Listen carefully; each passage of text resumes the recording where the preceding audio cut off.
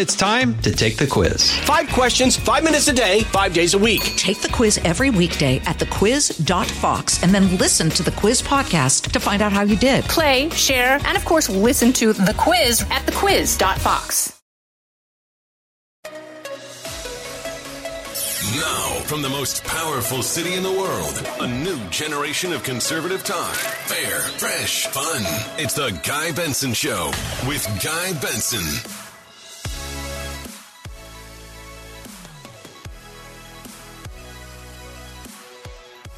It's Monday, August 8th, 2022. I'm Guy Benson. You're listening to The Guy Benson Show, a new broadcast week here. Thank you so much for tuning in. Every weekday between 3 and 6 p.m. Eastern, that's the show. If you can't listen as we air live, there's a backup plan. It's a good one. It's the podcast. Free on demand every day, GuyBensonShow.com. That's GuyBensonShow.com or FoxNewsPodcast.com for the podcast or wherever you get your podcasts. You can also follow us on social media at Guy Benson Show on Twitter and on Instagram. You can watch, for example, if you missed it, my appearance this morning on America's Newsroom with Bill Hemmer and Dana Perino. We have that clipped for you, and you can check that out on social media at Guy Benson Show. Here's the lineup today. Governor Brian Kemp of Georgia.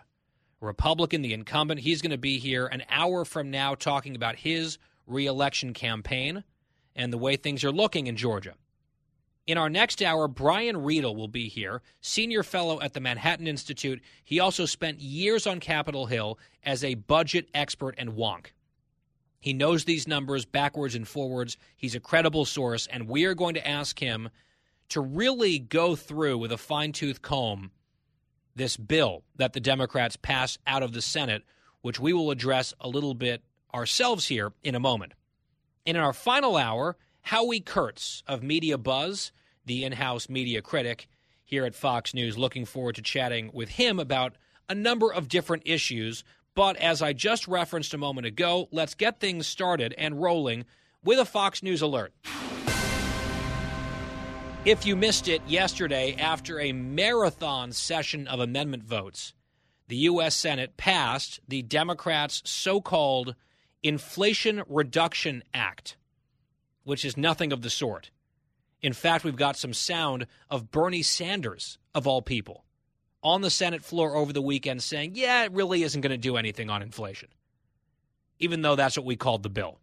Even Bernie's not buying that. But with Americans getting crushed by inflation, they just decided, let's put that word, that term, into the bill name. And then we can attack Republicans for being against it, even if it's going to do nothing of the sort. And in fact, based on some nonpartisan estimates, it could increase inflation in the near term. So they're going to spend a bunch of money during inflation, new government spending. They are also going to raise taxes during a recession. It's crazy. But on a party line vote, 50-50 plus one, the tiebreaker going to Vice President Kamala Harris, this $750 billion bill went through. And I told you it was going to happen. As soon as Manchin said, all right, we've got a plan, no matter how bad the plan is, no matter how faulty his arguments have been, and we have spent a lot of time on this show over the last week or so rebutting robustly the things that he was saying. And when he's been challenged by some of these points face-to-face in interviews, he just has nothing in response. Just sort of like, oh, well, shucks, shrug shoulders. We'll have to agree to disagree. That's his position. Once they had him, and he apparently believed or was willing to say that he believed these talking points, that was game over. There's the progressives might not sign on to it. Nonsense. Of course they would. Kyrsten Sinema, what about her? These are all Democrats. She is a much more progressive Democrat, much more liberal than Manchin is. My prediction with her was she would extract some sort of pound of flesh. She would get some little tweak to the bill that she could call a win for herself, and then she'd be on board. That is exactly what happened. You had some members from New Jersey and northeastern states saying, if we don't get this SALT deduction changed on taxes to benefit our rich constituents in blue states, remember this is something the Democrats are really committed to, this tax loophole, tax deduction for the rich, blue state millionaires. It's like one of their big issues. They said, if we don't get that in this bill, there's no deal. And they drew a line in the sand. And then they have spent the last few days just covering up the line in the sand. Oh, that was never there. And so, no, what do we say that? That's not really what we meant. So this was as predictable as the sun rising in the east. The Democrats, having been frustrated and foiled at every turn now on a big spending bill since their last one, almost $2 trillion, that really fueled and put rocket fuel into this inflation bomb. They've been frustrated ever since that they couldn't do more using this reconciliation tool in the Senate, which is a simple majority. They've been itching to do it. The raison d'etre, the reason for their existence as a political party, is to increase spending, increase taxes, and grow the government. That's what they do. They are who we thought they were, to quote Dennis Green, the football coach, famously years ago. So given the opportunity with an election coming up, with their power perhaps slipping away, they were going to get this done, and now they have. It's still not, it's a formality, but that's still not through the House. You never know. It's a slim margin in the House, but I think they will probably get it through. Party line again, maybe one or two defectors, but not many. They walk the plank. It's what they do over there.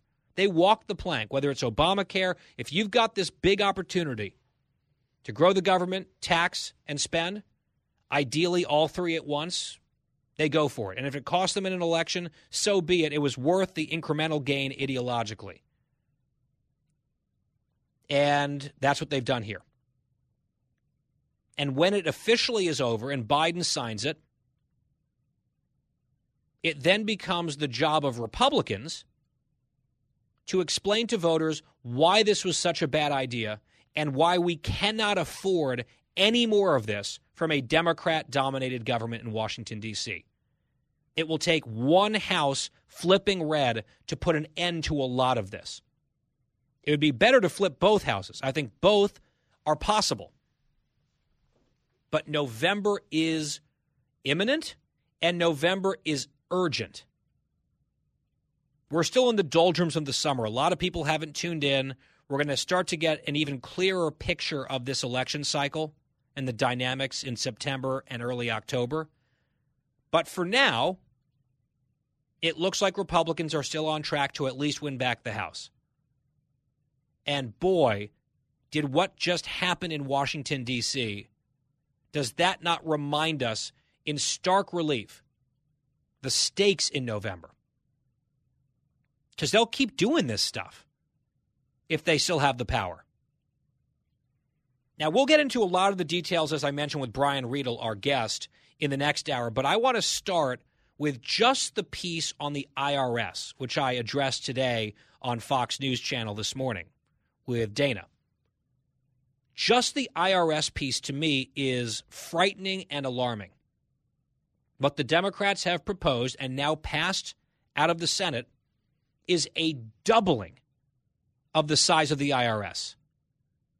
They are doubling the size of the IRS. Think about that. America's favorite government agency, the entire purpose of which is to separate you from your money that you've earned.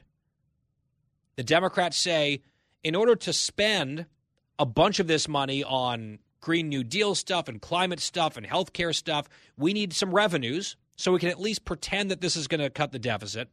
It probably won't happen for years, but we have to make the math work on paper. And so they have chalked up hundreds of billions of dollars to enhanced enforcement. So they are doubling the size of the IRS to extract money out of American taxpayers to then finance, at least on paper, this new spending binge. $79.6 billion. The added cash is expected to go toward hiring 87,000 new IRS agents, roughly doubling the agency's size. 87,000 new IRS agents. in addition to the nearly 80,000 they already have. Now, they talk about billionaires a lot on the left. Oh, these billionaires.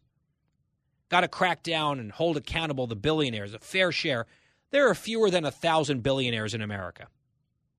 But apparently they feel like it's super important for us to have, 160, 170,000 IRS agents. And they swear, don't worry, it's not for you. It's for other people. It's for the very rich people. That's it. And those bad corporations, that's it. Certainly not you, in your family, in your small business. Don't you worry, pat on the head. Except that's not the way that it works. In fact, audits disproportionately harm middle and lower income people who don't have all the fancy lawyers and accountants to get around this stuff.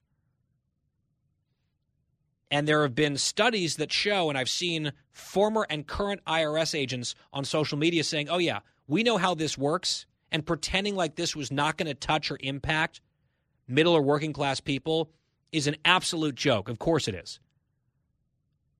The House Ways and Means Committee Republicans, led by Kevin Brady, who we have on this show a lot, they've been citing just a CBO analysis under this plan,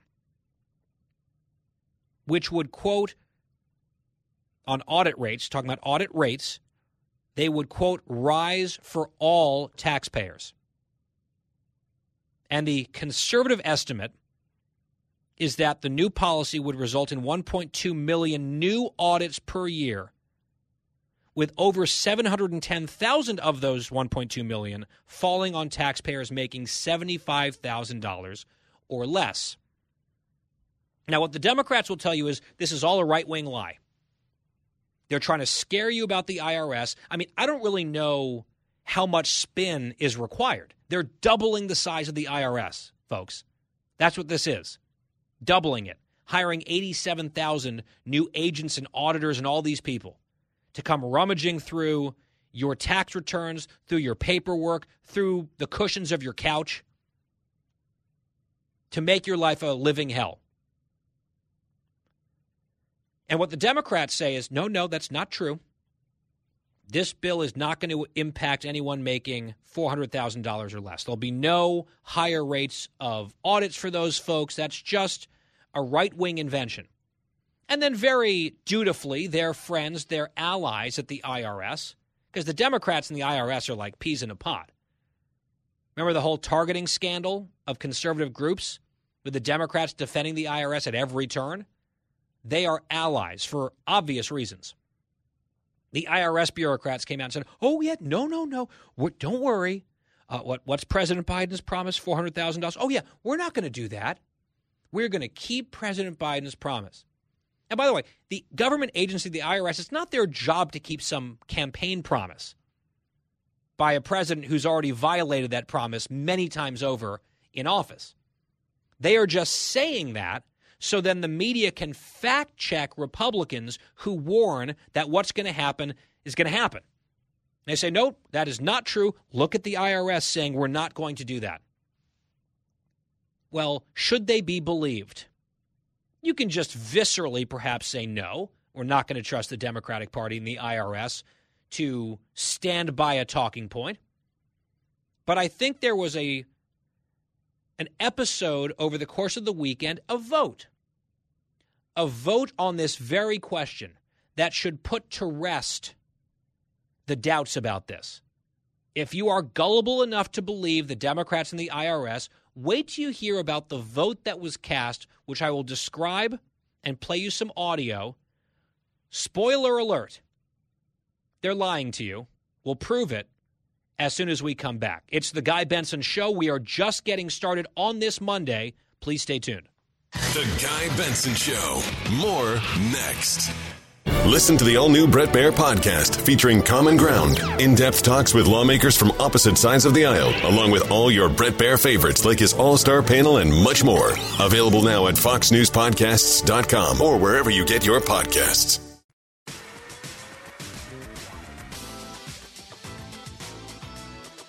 I'm Guy Benson. We're back. So right before the break, I told you that the Democrats and their allies at the IRS and many of the media fact checkers are all saying, oh, don't worry. doubling the size of the IRS in this tax and spend bill from the Democrats, that's not going to affect any normal Americans. This is only just about the bad corporations and the super, super wealthy. Don't you worry. And Republicans who are telling you otherwise, they're just deceiving you and trying to scare you to score political points. So Senator Mike Crapo from Idaho, a Republican, he said, okay, interesting.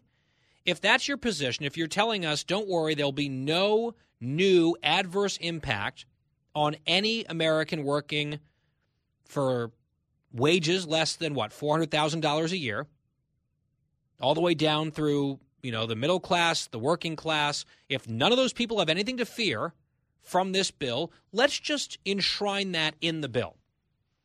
Let's amend it to make sure that these new IRS auditors and agents aren't going to come after people in that age range. If that's the promise and you're calling us liars, let's just put it in the bill. Because the verbiage in the bill itself talks about intent. Nothing in the section is intended to increase taxes on any taxpayer or small business with a taxable income below $400,000. That's in the Democrats' bill that passed.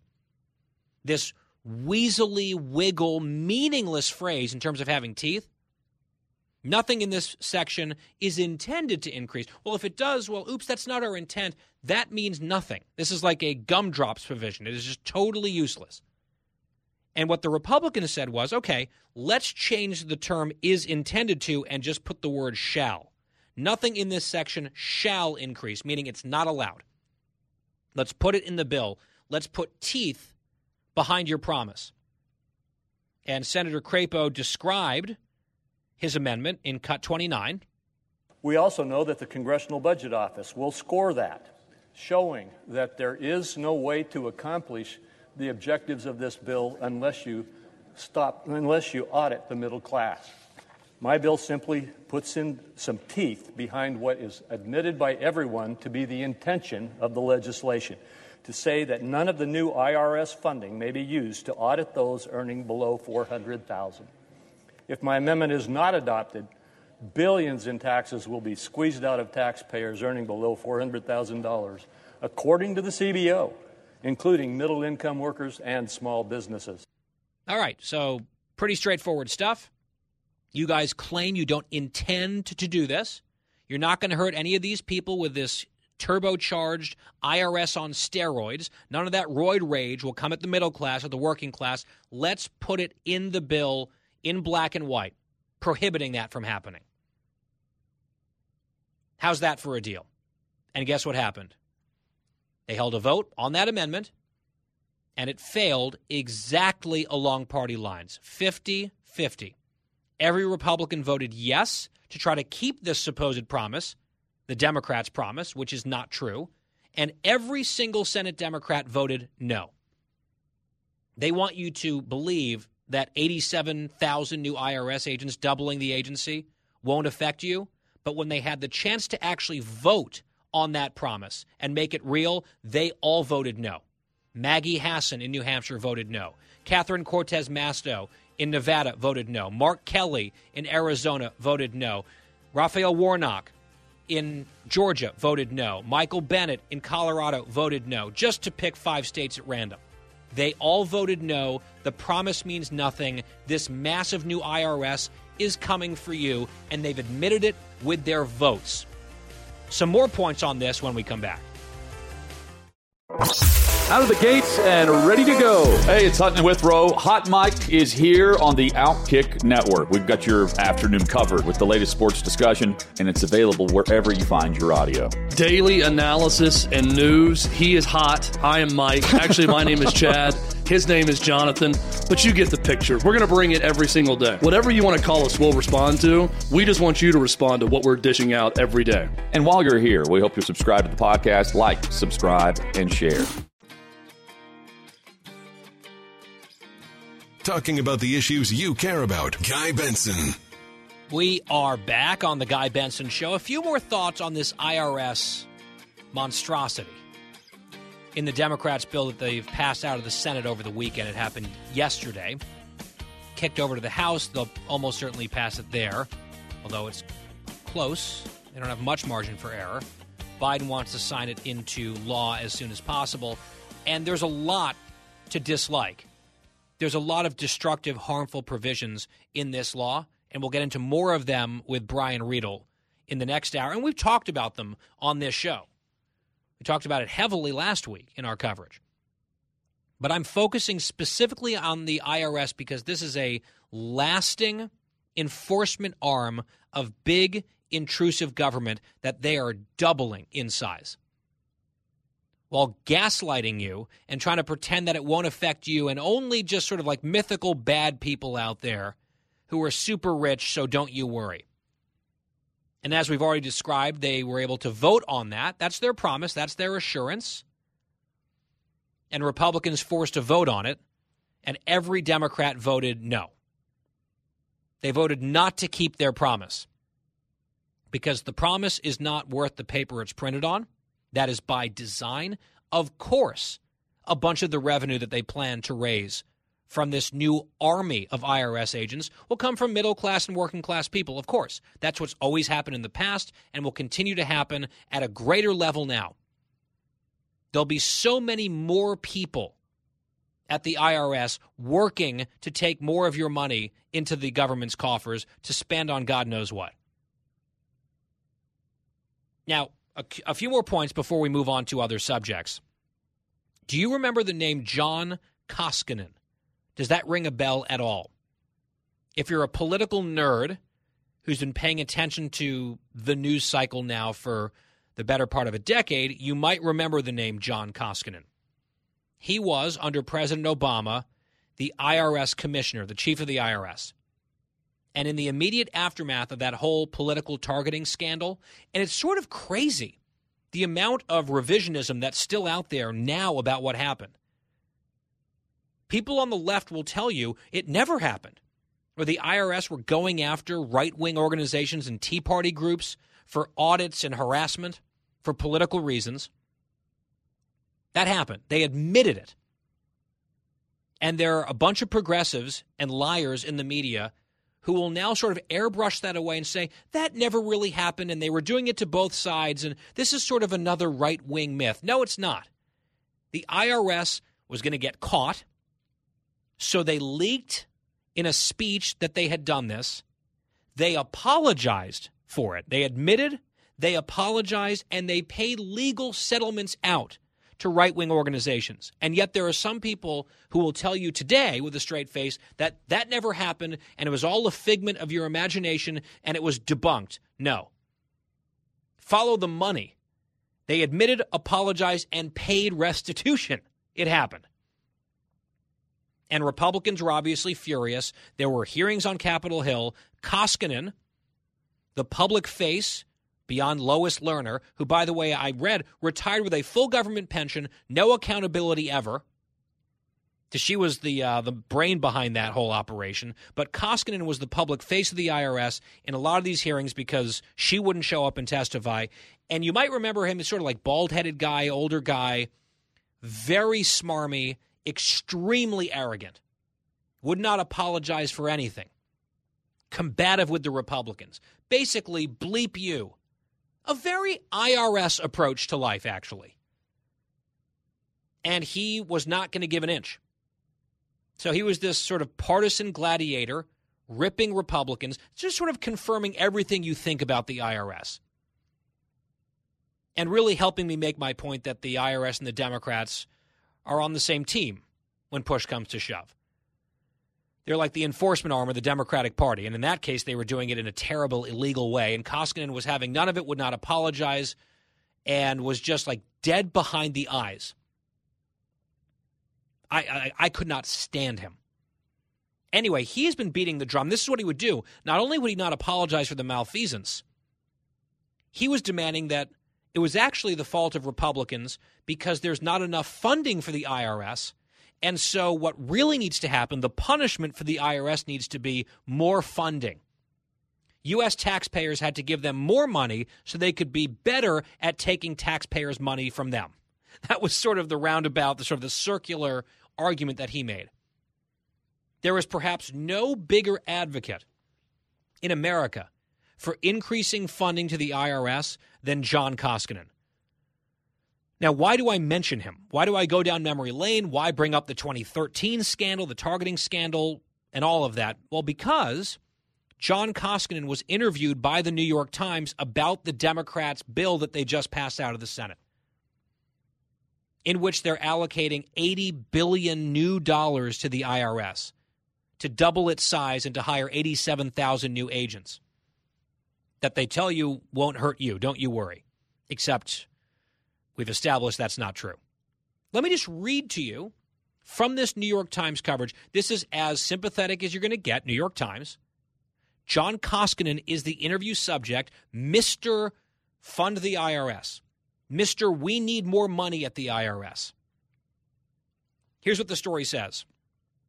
Koskinen, who served as IRS commissioner under Presidents Barack Obama and Donald Trump, said that he thought the $80 billion being proposed by the Biden administration might be too much. That is putting it very lightly. Let me keep reading. The suggestion was surprising, coming from someone who lamented loudly that the agency was being starved when he was in charge. Quote, I'm not sure you'd be able to efficiently use that much money, Mr. Koskinen said in an interview. That's a lot of money. Mr. Koskinen said he thought an extra $25 billion over a decade would be sufficient. So here is the guy who was the ultimate cheerleader champion for giving more money to the IRS, which he led during the whole big kerfuffle. And it was, it was right to be a big issue. It was outrageous what the IRS did. His solution was we need more money in the IRS coffers to do our job more ruthlessly, more efficiently. And even this guy looks at what the Democrats have done here, and he's like, whoa, what? 80 billion? That's a lot of money. He looks and he understands the books of the IRS. He knows what he thinks they should be able to do. He understands what their operations look like, what their operating budget might look like. And he's like, $25 billion would be good. $25 billion. And the Democrats were like, nah, let's triple that and a little bit more. Let's more than triple that. Here you go. And even this guy, it's like, I'm not really sure you could even use that much money effectively or efficiently. It's amazing. The Democrats are so fanatically committed to this tax and spend bill, which relies on extracting nickels and dimes from millions of Americans, that they want to make sure that they have a massive new army of auditors to come after you. They are so committed to that they are throwing $80 billion at the IRS, where the longtime chief of the IRS is admitting we would have no idea what to do with that much money. He's saying we need less than a third. And this is someone who I think is wrong and bad and not someone I would ever want in charge of the IRS again. He is far too excited about their power and increasing it. But even he is saying we could probably use less than a third. Beyond that, it's just too much. You couldn't even spend that properly. And the Democrats don't care. They are shoveling more than triple what is needed. So the IRS will just be swimming in money to find ways to come after your money. I think that is such a devastating indictment, because it's one thing to have a Republican senator railing against the IRS or some conservative activist screaming about the IRS. And by the way, they're probably right. Or, let's say a conservative talk show host on Fox News, hypothetically, railing and raging against the IRS and their runaway powers and the abuses of government and how intrusive they are and all of that.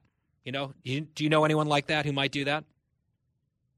And you might say, well, that's because ideologically they're committed to lower taxes and reining in the scope of government. So, of course, expanding the IRS, let alone doubling it, is something that they're going to hate. This is someone in John Koskinen who is on the opposite side of that debate. He is a full-blown, full-throated advocate for a bigger, more powerful, more intrusive IRS. And even he is saying, this is crazy. I'm putting words in his mouth, but in a very boring, bureaucratic way, he said this is crazy. He said we need this amount. The Democrats are doing more than triple that dollar amount. It's a huge amount of money, and I don't know how we could even spend it. This is the chief of the IRS for years. In court, they would call this an admission against interest. I think that would be even more persuasive, perhaps, than anything I could say or any conservative could argue, just reading you the words of John Koskinen himself. One more point on the IRS. Senator Ben Cardin, who's a Democrat from Delaware, Biden's home state, check that. He's from Maryland, I believe. Cardin was on Fox News Sunday with Mike Emanuel, and Emanuel was asking him about this huge expansion of the IRS. And listen to the answer from this Democratic senator in Cut 27. Can you understand how 87,000 new IRS agents would scare the heck out of millions of Americans? Well, millions of Americans aren't going to be impacted by that other than getting better service from the IRS, having their telephone answered, getting the questions they need in order to comply with our tax laws. The auditing is going to be focused on those of high income, the large corporations, etc. So there's no reason to be fearful. And if you have paid your taxes and if you comply with our laws, you should want to make sure everyone else does that. So he says millions of Americans, i.e. you, are not going to be impacted by the doubling of the size of the IRS. Just think about what they're asking you to believe. Clear out all the specifics. Forget all the particulars that I'm giving you to back up my point. Just does that make any sense? Oh, yeah, we're doubling the size of the IRS, but it's not going to impact you at all. Who believes that? That's his point that he gets out first. Then he says, this is just about getting better service. Like when you call the number, they answered the phone quickly. Oh, they're just adding $80 billion to the IRS to improve customer service. All those 87,000 new agents and auditors, it's just, so they can direct your phone call. Your call is very important to us at the IRS, and it will be answered in the order in which it was received. That's basically what he's saying this is going to be for. A better customer interface. That's why they need 87,000 new agents and auditors. Come on. Then he says this is about the higher income people in the businesses, right? So don't be fearful if you're not those rich people, except we've already dealt with that, haven't we, this hour? The Democrats were given a chance to vote on that question to actually protect people making $400,000 or less and small businesses below that income threshold so they don't get disproportionately impacted by this, so their audit rates don't go up. The Republicans proposed that amendment, and every Democrat voted no and killed it, including Ben Cardin, who's out there making this argument. Right? They just want to keep telling you the lie, and when they have a chance to unlie their own lie, they line up unanimously and vote that opportunity down and kill the provision. And then last but not least, he says, and if you've paid your taxes, you comply with our laws, you got nothing to worry about. This is the type of justification for government power extensions on a whole host of issues that should be terrifying to everyone. It's like, oh, well, if you aren't hiding anything, you've got nothing to fear. Oh, we want to come in and search your house without a warrant? Oh, well, why could you possibly object? If you're not hiding anything in there that's illegal, you've got nothing to fear. Is that something that you would accept? This assumes the good intentions of the government. It also betrays, I think, this total, I'll be nice and kind and call it naivete. I would probably say more accurately that it's dishonesty. But this overall sense, this notion that you have nothing to fear from the IRS unless you're a tax cheat. Have you ever met the IRS? Have any of these people ever met the IRS? I know many people personally who are honest, upstanding, tax-paying citizens who have been targeted with an audit for whatever reason, and it has turned their lives upside down and made it a living hell for months on end. Because that's how the IRS is. It's like a very unpleasant exam in your posterior, but for your finances, from the government with the opportunity to fine you and put you in prison, unless every little tiny thing is in order and you can prove it all. The idea that if you're just, if you're not a criminal or a tax cheat, you got nothing to fear from the IRS is absolutely nonsense. Gaslighting doesn't even cover this stuff. Oh, yeah, 87,000, we're doubling the size. Not for you, don't worry. Well, we won't vote to keep that promise, but don't you worry, it'll be fine. And if you just pay your taxes, you have nothing to fear from the IRS. That's doubling. Okay. If you want to believe that, if you do believe that, then by all means vote for the Democrats and reward them for this in November. If you are skeptical, let's say, then you have a different choice to make in November. And November is coming soon. It's the Guy Benson Show. We'll be right back. Fresh conservative talk. Guy Benson Show. This is horrific when you think about what the governor is doing, the governor of Texas, after a month of traveling across the border, placing on the bus with no direction to come here to New York. It's the Guy Benson Show. That's Eric Adams, the Democratic mayor of New York City, a sanctuary city, I thought, decrying the state of Texas and Governor Abbott for sending busloads of migrants now to New York City as well, in addition to Washington, D.C., and he called it there horrific. He also called it unimaginable what Texas is doing. And I just don't understand. If you're a sanctuary city, you should, send us more. Please, we need to protect these migrants from federal enforcement, such that it even exists anymore under Biden. Instead, he's got this very kind of weird bipolar reaction to this tactic by the governors of Texas and Arizona. And he's very mad about it, but in a way that's incoherent. I talked about it on TV this morning. I will expand on this thought tomorrow, I think. I want to really dig into the thought process behind Eric Adams and his rhetoric. I think that there's much left to be desired about the logic, if you can call it that. I'll have a lot more to say on immigration tomorrow on this front. Governor Brian Kemp of Georgia is next. Stay here. Live from the most powerful city in the world, unconventional talk from a fresh, unconventional conservative. Guy Benson Show.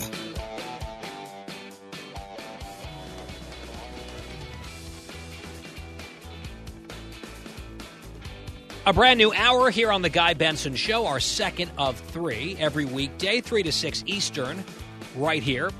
GuyBensonShow.com for all of the information that you need related to the program, including our free on-demand podcast every day when the show is over. GuyBensonShow.com. You can follow us on social media at Guy Benson Show. Fox News alert as we get rolling here. With the Dow closing roughly flat, but slightly up, 28 points in the green, ending the day at 32,831. Joining us now is Georgia Governor Brian Kemp, a Republican who is up for re-election in November. And, Governor, it's great to have you back. Hey, thanks for having me on, Guy. Good afternoon.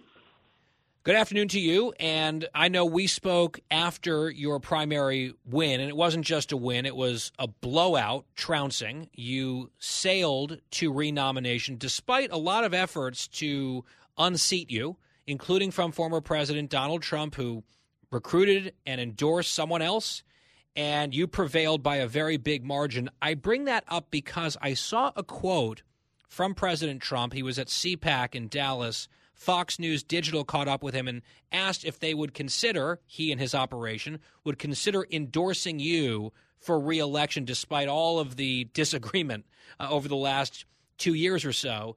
And he did not rule it out. He said, we'll be looking at everything. So that sounded like a maybe, which is different than his tone about you in the recent past. If the president were to come around and offer his endorsement, is that something that you would welcome? Hey, look, I want everybody's endorsement going into this November 8th election. That's what I said after the primary. It was time for all Republicans to unite, and really all Georgians to unite against, Stacey Abrams, who scares a lot of people. She's being funded by the likes of George Soros and California donors and New York donors trying to have their way with our state. And that's what I'm seeing around the state is all Republicans are uniting, but even people in the middle are worried about how extreme Stacey Abrams is and where she would take our state, and they want to keep Georgia moving in the direction that it has been with good opportunity no matter what your zip code or your neighborhood, and that's what we're working hard to do. Yeah, and the thing that's interesting about an election cycle these days in particular with social media and everything else, it's like everything is happening at light speed. So something that happened not that long ago can feel like a distant memory because you're constantly on to the next thing and the next controversy. I just want to linger, though, on something that she said. I know you've reacted to it, including on this show, but my guess is you're probably not going to let her forget this one. She gave public statements back in the spring about the state of Georgia. Cut 25, here's what she said. I am tired of hearing about being the best state in the country to do business when we are the worst state in the country to live. The worst state in the country to live. That's what she called Georgia, the state that she wants to lead. She also said after her so-called voter suppression lies were totally blown up by record turnout in the primaries, where it was the opposite of suppression, she had to say, oh, well, massive increases in turnout do not disprove suppression, which I think is a really tough sell. It's just it's a ridiculous, preposterous thing to try to justify all the fear-mongering and dishonesty that she's been a part of on that issue. You just look at those two back-to-back, Governor, her disparaging the state as the worst state in the country to live in, and then with her number one signature issue, voter suppression, just completely imploding because of reality that disproves what she was saying to try to scare people. I feel like those are two pretty powerful strikes against her. Well, I would agree with that. Obviously, I feel like Georgia's the best state to live, work, and raise our families in, and I'm trying to keep it that way. And certainly, that argument that she's making on voting in Georgia is a laughable, guy, as you well know. It's easy to vote and hard to cheat here. I've said that from day one. That's what our Elections Integrity Act did. And for her to say that's not the case after we just had record turnout in the primary for both Republicans and Democrats. Is really, it's really quite laughable. And it's quite laughable because people are realizing that she's a hypocrite. She said she wanted to defund the police. Now she's wanting to double up the pay raise that I've already given to law enforcement. She said voter ID was suppressive when we had it in our bill and we're doing our Elections Integrity Act. Yet when Joe Manchin introduced it in D.C., she was for it. She said that the suspending the gas tax here was bad policy in Georgia, and we were doing that to help people fight through the disastrous domestic energy policy that the Biden White House and Stacey Abrams, who helped him get elected, supported. And now she's against that. So I don't think Georgians really trust Stacey Abrams. And that's what we're not going to let people forget that. But we're also going to tell them, look, I'm the guy that's been fighting for you. Whether you voted for me or not, I'm fighting hard to give you opportunity in our state and help you fight through the disastrous policies that caused us 40-year high inflation, a disaster at the gas pump, a disaster at the border. And now, over the weekend, you had this administration and every single Democrat in the United States Senate vote to increase spending and, increase taxes on hardworking Americans that Joe Biden promised he wouldn't do, and they're celebrating that. It's a long, strange trip that we're on with this administration. Yeah, that's right. And on that point about the sort of flip-flops and the cravenness of Stacey Abrams and her political posturing, when the president and the vice president came to your state to talk about her central issue, this whole voter suppression canard.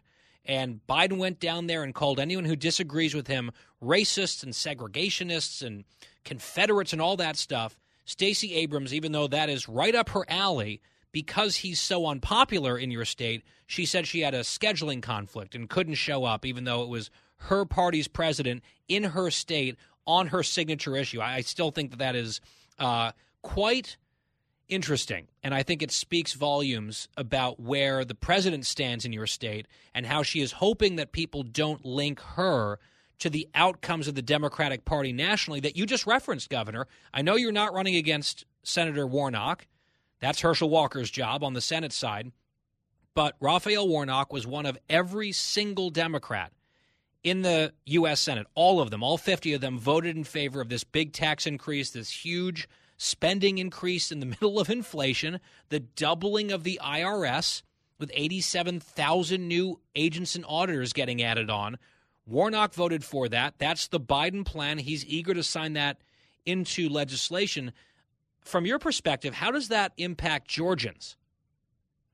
Well, this is the thing, Guy. Stacey Abrams takes credit for getting Joe Biden elected. She worked very hard for him. He gives her that credit. She auditioned to be his vice presidential candidate, so she's certainly embracing the policies of this administration. Yeah, embracing the policies of this administration, and Senator Warnock's voted with Biden 96% of the time. So, they need to own what they've created here in this country, which is 40-year high inflation, a disaster at the gas pump, and a disaster at the border. And now they're raising taxes on hardworking Georgians and on our manufacturers that we've worked literally the last decade to onshore and bring back good paying manufacturing jobs to Georgia. And the other thing they're doing with that bill is they're picking winners and losers. And that's, if you're a union-backed employment base and, or up in the Northeast or in other states, this is beneficial to you. But if you're one of our automobile suppliers or other factories down here in Georgia, you get penalized from them. We have about a minute left, Governor. When you look at one of the bright spots in this economy, it's job creation and employment. And then you look at where those jobs are happening and where they're being made and where people are moving. And it's a bunch of red states with the opposite policies of the Biden administration. They try to take credit for that stuff, but it's states like Georgia actually leading on that. Why is that happening? 30 seconds. Well, it is. It's the Republican governors that have done that. The nation just got back to full employment like was out there before the pandemic. Guy, in Georgia, we did that in December of 2021. So, 9 months ago we did that. That's the difference. We were doing it back then. They're just now catching up 9 months later, and our state's better for that. Yep, leading versus following, sound economic policies versus the opposite. That is the choice, a big part of the choice, coming up in November, including down in Georgia. Governor, always great to have you here. We'll have you back again. Sounds good. Thanks a lot. Good afternoon. It's the Guy Benson Show.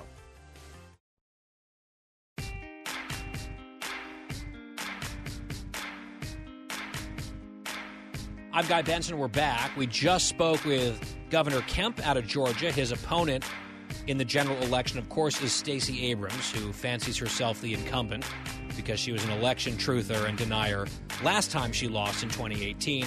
That made her a big superstar on the left because they like certain election lies over there and not others. That's sort of how that works. We're against all the election lies and conspiracies here. We try to be consistent on the Guy Benson Show, unlike so many people who like to preen and posture and look down their nose and wag their finger out of a misplaced sense of superiority and self-righteousness. In any case, Stacey Abrams gave an interview to Yahoo News, and she was asked about a number of topics, including abortion.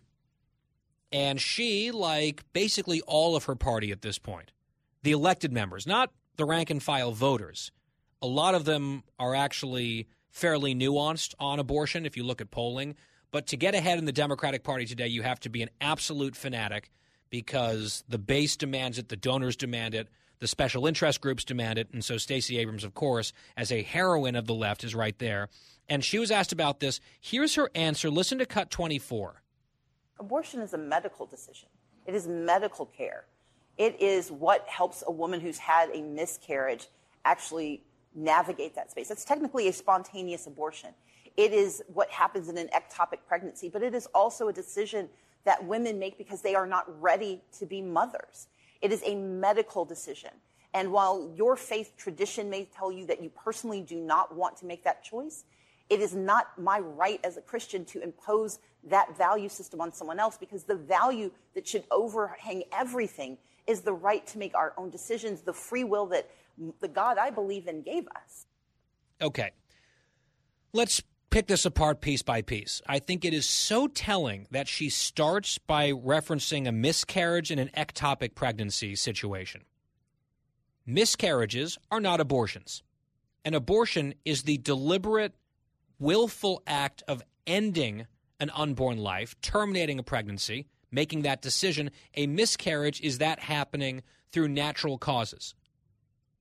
It's not the same thing. I think the fact that they believe clearly that they have to blur these lines, given the amount of time they spend talking about miscarriages and ectopic pregnancies, which on that front, those are non-viable pregnancies. Those are not elective abortions. That is a procedure to save a woman's life because a non-viable pregnancy and an ectopic pregnancy is a danger to the mother's life. And all of the abortion restrictions in America have exceptions for situations like that. So again, I think it's actually quite revealing about how confident they are in their overall position and their very fanatical position that they feel the need, and Abrams does it here, to begin the argument with two absolute red herrings designed to distract and conflate issues. That's how she opens. Then she gets to, it's a medical decision about whether a woman is ready to be a mother, and even if you have a religious belief that says it's wrong, you can't impose your value on anyone else. And a point that we've made on this show a number of times is that basically every law in existence is the imposition of values. And a lot of those values come from some sort of religious or moral underpinning. We impose values all the time. The left does it. The right does it. It's not just about personal choice and what you want to do with your free will. And I think saying that this is really God's plan is a pretty gross way of framing this issue, given what's at stake, a human life. But someone can use their free will granted to them by God to do all sorts of terrible things. And no one would argue, and I'm not making this exact comparison, but just listen to the logic here. You couldn't say, oh, well, I'm not going to speak out against rape. We shouldn't have laws against rape because that's someone's choice whether or not to commit one. If you don't like rape, don't do one. And as Christians, we shouldn't impose anti-rape laws because we all have free will to make our own decisions. The obvious response to that is, well, no, hang on. You are violating someone else. You are committing violence against another human being. Your free will, your choices are not so free or personal once they start violating the rights of somebody else. So too is the argument against abortion. There's another party that is obviously harmed when their life is ended. Now, you might say, I don't believe that an unborn child or a fetus really is a human life until fill in the blank. And this is where it's a really difficult debate. And I understand there are shades of gray and nuance. Some people draw a bright line at conception. Some people draw a bright line at birth. Not many. That is a very extreme position. We have a fully formed, pain-capable baby at that point. And the idea that you could legally kill that person in an elective way as a, quote, medical decision for no medical reason, I think is grotesque. It is beyond ghoulish. But then there's a lot of other Americans who say the line should be somewhere else, perhaps after the first trimester. 6 weeks is the heartbeat. Although they tell us you shouldn't use the term heartbeat because that's too humanizing. A lot of the abortion debate is about dehumanizing the baby. But let's say there's the heartbeat line, there's the first trimester line, there's the 15-week line or 14 weeks. That's where we see a lot of Europe sort of in that 6 to 15-week range. There's the 20-week line, the viability line that's kept moving forward and forward in the pregnancy thanks to science and technology, somewhere around 20 weeks. And you find a lot of Americans willing to say at some point, even if the child is still not yet born, it's a life worthy of legal protection. And the wantedness of that life shouldn't impact the value of the life. I think that's how we can have difficult but reasonable conversations about the issue of abortion that I come at generally from a pro-life perspective. but just boiling it down to it's a medical decision about miscarriages and ectopic pregnancies and free will and decisions blessed by God, I think that is a whole whirlwind of words that really does not withstand scrutiny. And Stacey Abrams, what she is trying to wrap in the veil of her faith, what she's actually defending is abortion on demand, paid for by tax dollars up until the moment of birth. That is her position. And if she wants to say that is what aligns with her Christian faith, I guess that's her business. But it is way out of step with the American people. And I would venture to say it is also deeply, perhaps even deeper out of step with the people of Georgia. But that's who's on the ballot in November. And I hope she has the same outcome that she did last time, but by a greater margin, because maybe this time it'll be so large that she can't possibly pretend that she won. The Guy Benson Show continues after this break. Brian Riedel breaking down the Democrats' huge tax and spend binge in detail. That's next. You don't want to miss it.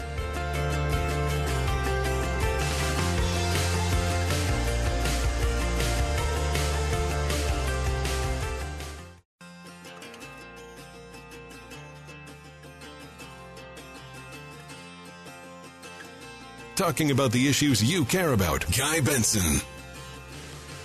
Just past the halfway point on today's episode of The Guy Benson Show. I'm Guy Benson. Thanks for listening. GuyBensonShow.com is our website, and the podcast, of course, is free every day.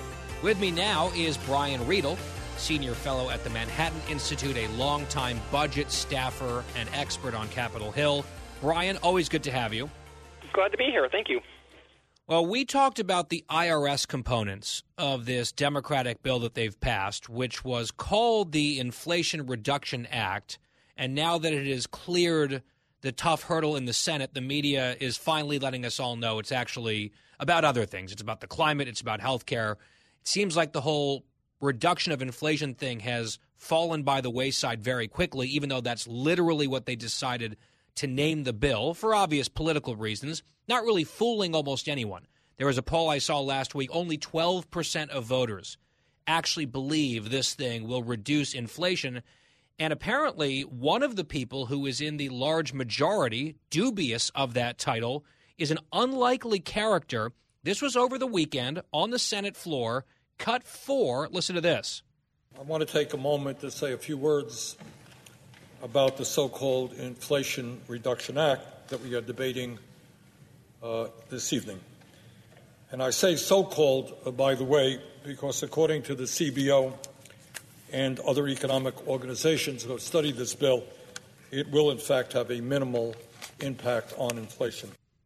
That, of course, is the voice of Bernie Sanders, the socialist from Vermont, who, of course, voted in favor of the bill ultimately because it raises taxes, increases spending, grows the government. He's for all of those things. But at least he had this useful moment of clarity, Brian, saying, look, the experts actually say this thing really doesn't have an impact on inflation, but we're calling it that anyway. I think that's pretty telling and revealing coming from that source. Yeah, I mean, everybody knows this is not going to reduce inflation. The Penn-Wharton budget model came out first right off the bat and said no real effect on inflation. Congressional Budget Office jumped in, said no effect on inflation, at least in the first 2 years. This is in part because there's no real deficit reduction in this bill. They were hanging much of the inflation reduction hat on the idea that it reduces the deficit.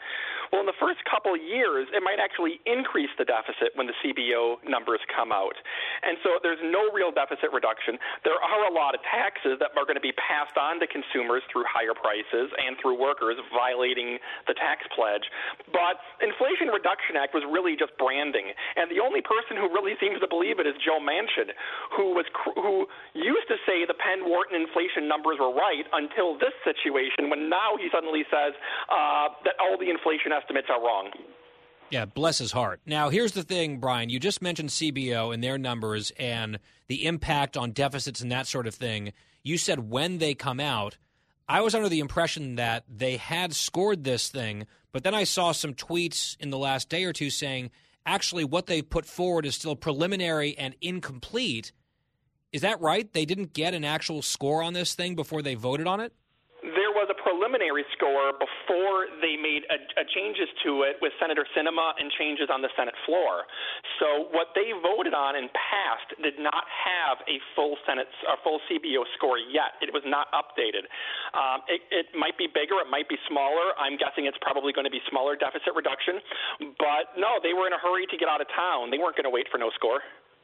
Yeah, and on the deficit point, which is tied inextricably for the reason that you just laid out a moment ago to inflation and so-called inflation reduction, the deficit reduction that they're talking about is really in the out years. I saw Philip Klein wrote a piece. We talked about it last week.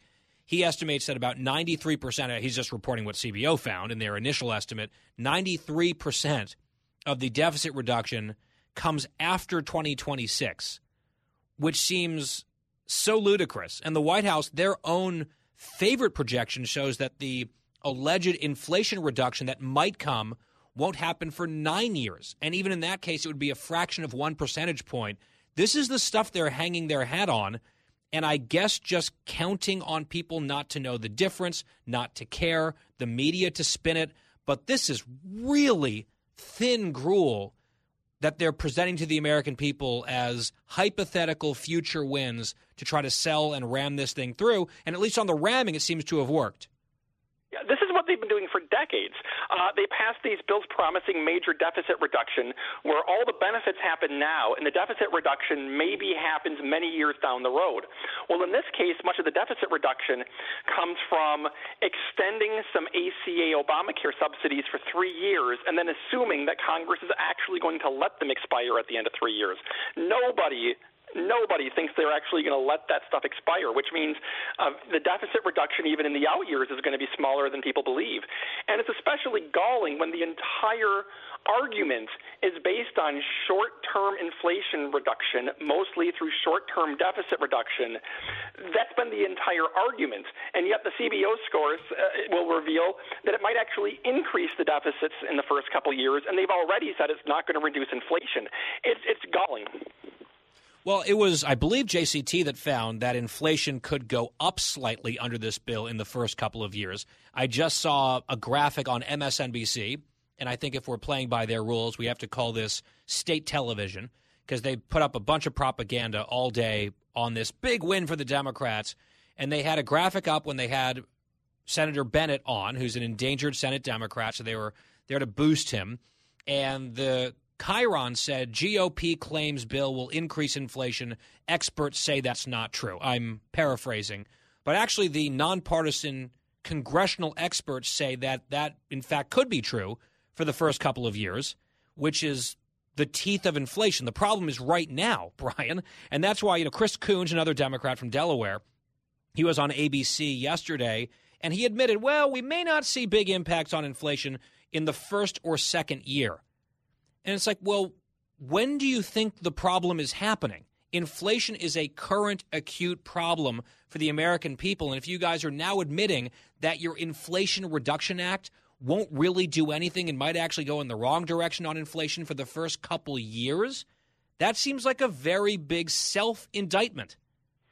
Yeah, I mean, think of this as inflation is a wildfire going through the economy, and Congress passing wildfire legislation that says we'll begin bringing in more firefighters in 2 years. The fire is happening now. 2 years from now, the fire will have burned itself out likely with a huge line of damage in its wake. This is well, Brian, just to jump in, that's a very good analogy that you made. I'll give you another one, which is less hypothetical and something that the Democrats literally just did last year in 2021, the so-called Rescue Act, which basically all the experts now agree was hugely inflationary and very reckless. But they said this was absolutely crucial for the economy, and it's going to put us back to work, and it's going to not impact inflation at all. Everything's going to be great. And one of the big ticket items in that spending spree, just this slush fund of nearly $2 trillion, was a bunch of education funding, they called it, to keep schools open and reopen schools. And the vast majority of that money did not even start to get spent until 2024, 2025, 2026, when we'd be long past the pandemic. These are the games that they play. And I guess the lesson is when you play stupid games, in my view, which is electing Democrats into power, you win stupid prizes like this. It's what they do. It's what should be expected when they have control of the government.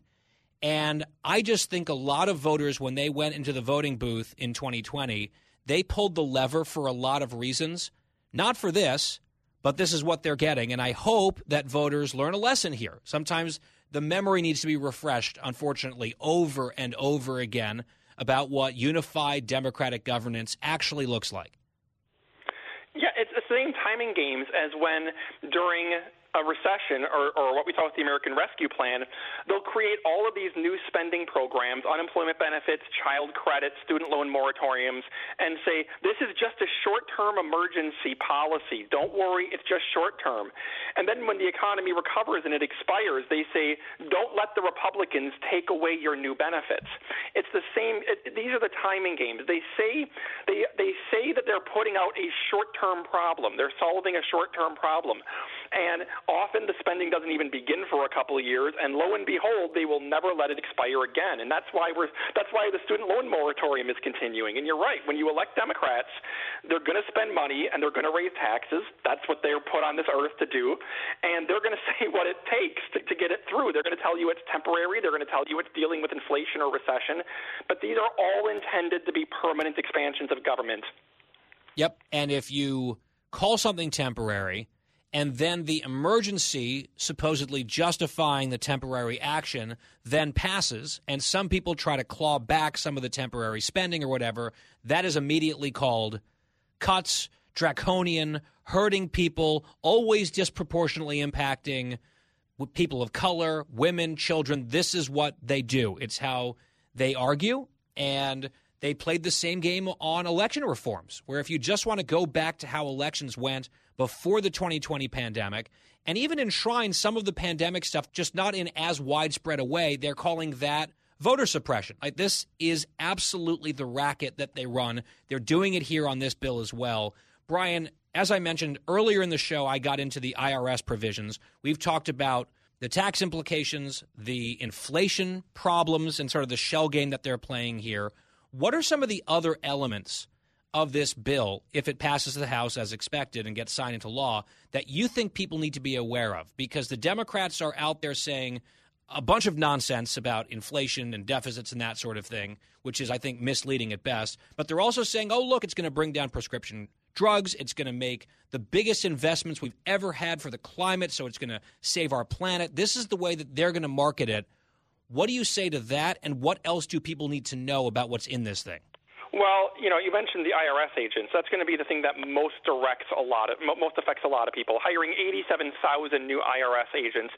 They say it's to go after billionaires. Well, you don't need 87,000 agents to go after 800 billionaires. This is going to go all the way down the income ladder. And in fact, there was an amendment that would have limited the new audits to those earning over $400,000, and it got defeated because every Democrat voted against it. So that's item one. There's also the minimum tax on corporations. People say, let corporations pay more taxes, don't let them get off the hook. But Joint Committee on Taxation says this is going to be passed on to you through higher prices, lower wages, and a lower 401k. Even if you're not directly sending the check to the IRS, this will affect you as well. And in terms of the climate provisions, we have to be careful that we're not transitioning to renewables faster than the costs can come down. Otherwise, you're going to see higher energy costs for people, and you're going to see a lot of dislocations in the economy that's going to cost a lot of families. That's not exactly a free lunch either. Those are three of the things that I think people should watch out for right away. When we have the debate about student loan forgiveness, is the way the Democrats like to frame it, it really does come down to asking American taxpayers, majority of whom did not go to college, and the vast majority of whom would not benefit from these provisions, to subsidize some handouts, basically, to disproportionately wealthier people. It is a transfer of wealth in a direction that is not progressive, as in fact it is regressive in a lot of ways. And people who didn't go to college, or people who were responsible and went to affordable places and maybe denied themselves their dream school, or who worked for years to pay off their student loans, those people all get shafted. and a certain group of, definitely sort of sweet spot Democratic constituents, they would benefit. There's also an element of that, a component of that, Brian, in this bill on some of the climate stuff, where you can have families earning up to $300,000 a year, rich families, qualify for very generous subsidies to go buy electric vehicles that average people absolutely could not afford, even with the tax subsidy. But some of these rich families probably could, and then they can pocket $7,500 toward that purchase. That is something that is in this bill, which I think, again, it's the Democrats always try to frame their legislation as win-win-win with no downsides for anyone, and they like to still kind of pretend that they're the party of the common man and the worker. But I think that that's pretty easily rebutted, at least with some specific details of what's inside this legislation. Yeah, I mean, essentially, there's electric vehicle subsidies that are basically a subsidy that's going to go to Tesla. It's a subsidy for the richest man in the world, Elon Musk. We are going to essentially pay people to buy his product, which is a giant transfer to him. Additionally, in terms of you're talking about upper income people benefiting, some of the ACA subsidy extensions go to people earning over $300,000 a year. So you're going to get premium tax credits for Obamacare. If you're a family of four with the mom and dad age 51 and the kids age 20, according to the Congressional Budget Office, that hypothetical family can get Obamacare subsidies up to $300,000 in income under this bill. So, I mean, they're throwing money around right and left. And that would be bad enough, and I would say really bad policy under any circumstances. It seems truly insane to me during an era of rampant inflation, where we're at 40-year highs on inflation, and they're like, what we really need to do is spend even more, and they're doing it, and we should not be surprised. Ultimately, this is why their party exists, but we still have to fight back. We still have to educate people about what's in this thing, and I think the Democrats have really stepped on a few landmines politically here, and if the Republicans are smart and capable, they will make them pay in November for a number of these votes that they're casting on this legislation and beyond. Brian Riedel, we've got to leave it there for now. Senior fellow at the Manhattan Institute, longtime budget wonk on Capitol Hill. Brian, always appreciate it. Thank you. Thank you so much, Guy. And we'll be right back after this. Fresh conservative talk. Guy Benson Show.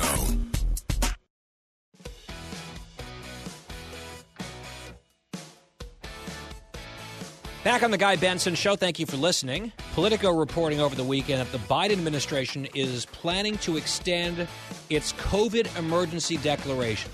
I guess there's a battle internally over whether or not to do that, but they are leaning in the direction of doing it. So the emergency, for the purposes of the federal government, will continue because there's money attached to that, there's power attached to that, there's authority attached to that, and boy, it's hard to get a government to give that up. Meanwhile, this is a story from the Wall Street Journal. We talked about this a couple weeks ago. Very interesting outcome where public health officials and the bureaucracy is saying, do this. And Americans, having lived through the last 2+ years, are saying, no, thank you. Headline from the Journal, most parents are saying no to COVID-19 vaccines for toddlers. More than a month after the shots became available, roughly 4 to 5% of children under 5 years old have received them. So it's been a month. You had the CDC out there and the FDA saying this is effective, this is safe, go get your kids vaccinated. They wanted to require these vaccines for a lot of kids, a lot of different places. And in the youngest age group, so far 96% of kids are not vaccinated. Those parents saying, no thanks, we're not going there. For good reason. Young kids overwhelmingly are safe from COVID. And by the way, in the 5 to 11-year-old range, that's been available for months, the vaccine has, and well under half of kids in this country within that range. Only 38% of 5 to 11-year-old Americans have gotten vaccinated against COVID. And I think that is a rational and reasonable decision based on data by their parents. I think it also underscores the huge credibility problem that the public health bureaucracy has created for itself, and boy, have they earned it. The Guy Benson Show continues with our final hour coming up. Howie Kurtz on the media is straight ahead.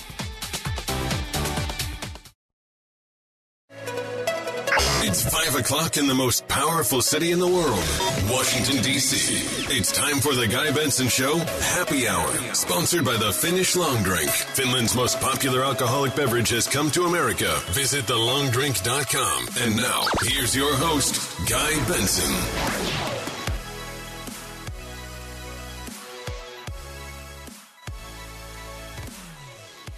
It's the Happy Hour on the Guy Benson Show, our final hour of 3, between 3 and 6 p.m. Eastern every weekday. Thank you for listening. Thanks for being here. I'm Guy Benson, your host. Our website is GuyBensonShow.com. As always, the podcast is free, as always, on demand. Follow us on social media at Guy Benson Show on Twitter and on Instagram. And also a reminder that this hour is sponsored by the Finnish Long Drink, which is so good. Very delicious. I hope that you'll check it out if you're 21 plus only. Always drink responsibly. TheLongDrink.com is their website, really expanding across the map, and you can find out where they are sold near you or order online, TheLongDrink.com. Joining us now is Howard Kurtz, host of Fox News Channel's Media Buzz every Sunday morning at 11 Eastern, host of the podcast Media Buzz Meter. You can follow him on Twitter at Howard Kurtz. And Howie, as usual, it is always good to have you here. Hello, Guy. I am just wondering if you, as a longtime student of the news media, can you, if you just really focus with your subtle antenna, can you perhaps detect just the slightest amount of boosterism from the news media for the Democrats and President Biden in the last few weeks? It seems like everyone is tripping over themselves to write about the Biden comeback and all these Democratic victories. And I don't know, it just kind of feels like a lot of people are awfully eager to race together towards a narrative. Well, I don't think there's any question the media have been rooting for Biden and Joe Manchin and Kyrsten Sinema to find the votes to pass, as now it's obvious it will pass, this climate change and corporate taxes and health care bill. At the same time, you know, they get to use reconciliation. Always seems unfair to the party out of power when it's shoved down your throat, but the Republicans did the same thing with the Trump tax cuts about 5 years ago. Although with much less cheerleading, right? The media was sort of part of the opposition on that. No, that was all about tax breaks for the rich. Yes, exactly. No, it's just like that's the thing, Howie. I get it. This is how it works. When you have a majority, you do things, and the other party doesn't like it. I think what's annoying to someone like me is just watching. It's not even – I was using the word subtle very sarcastically in my first question to you. It is so brazen and blatantly obvious when there's a controversial thing that the Democrats are doing, the media – are waving the blue pom-poms, and when it's the Republicans doing something controversial or even something that they decide is controversial, even if the polling is much better than the consensus in Washington and New York might be, it is very much like, opposition, acrimonious, hostile coverage. That's just sort of how it goes. Whining about it doesn't really help, but also just acknowledging that it's there is also just part of, I think, accurately analyzing the situation. Well, I'm going to offer you a slightly different perspective, which is I think by any objective standard, and you may disagree on the substance of it, that Joe Biden, after months and months and months of abysmal ratings and his own party deserting him on whether he deserves a second term, has pulled off a number of legislative wins with bipartisan support. There's the CHIPS bill to make us more competitive with China. There's the thing that Jon Stewart was the chief cheerleader for, and that's helping ailing veterans who've been exposed to burn pits and other toxins. There was that gun safety compromise. There was the taking out of the leader of Al-Qaeda. And so to do that in a couple of weeks, I think puts a lot of wins on the board for Joe Biden. But, and here's the caveat, I don't think it changes the midterms where inflation is still the top issue. A lot of the stuff, particularly in this massive climate change bill, it will kick in, 2 years down the road, and elections are won or lost in the short term. And I think still, even though the White House is like, oh, well, now he can definitely run because he's got all these accomplishments to brag about, I still think most Democrats and Democratic lawmakers don't want him to be the nominee in 2024. And I think this recent burst, good as it might be from the White House point of view, isn't really changing that. I think that's probably true. I think what you just said is accurate.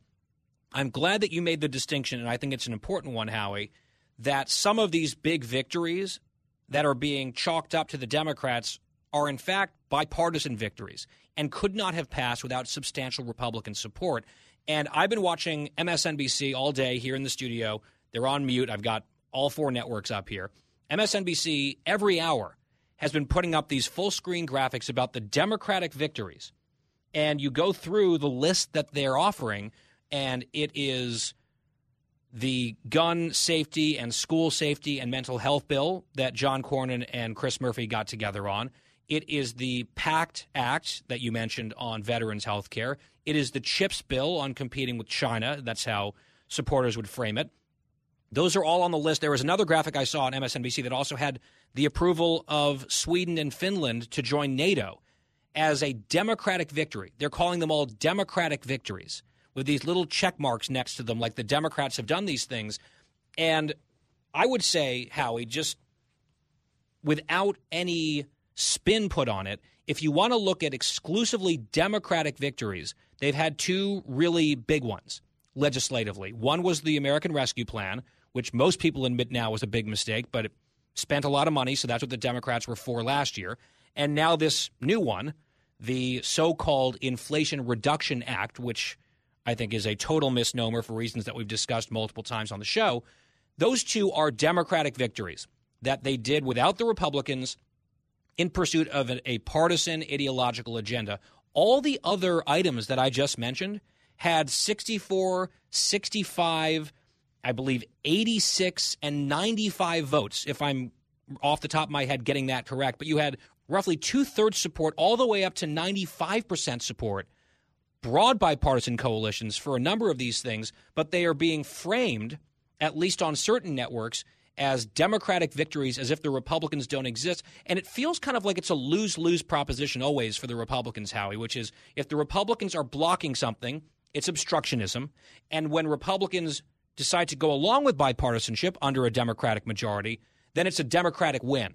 And if that's the way that these things are marketed to the public, and look, that's the job of Democrats to make their points, and the Republicans can make their points to the public. But if the media is casting their lot in over and over again with one side and sort of amplifying this argument where it's never a good thing for the Republicans and it's either the Republicans being bad or the Democrats winning, I think that those same people really have no standing to wring their hands about a lack of bipartisanship because they discourage it with this type of coverage. That's my view.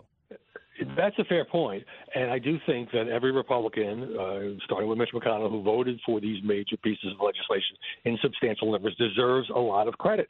But for Biden, a lot of people in his own party said, he's so, not only is he too old, but he's such a throwback. He thinks you can work across the aisle. He always campaigned on the idea that, he was a senator for 112 years, and therefore, he can get some kind of cooperation. And so I do think that plays to his strength as well. But again, you have people like these 2 Democrats running in New York against each other in a single district, Jerry Nadler and Carolyn Maloney. And when asked, would you support Biden in 2024, one of them said, too early to talk about that. And the other one said, well, I don't think he's running. And then had to backtrack and say, well, I still don't think he's running. If he does run, I'd support him.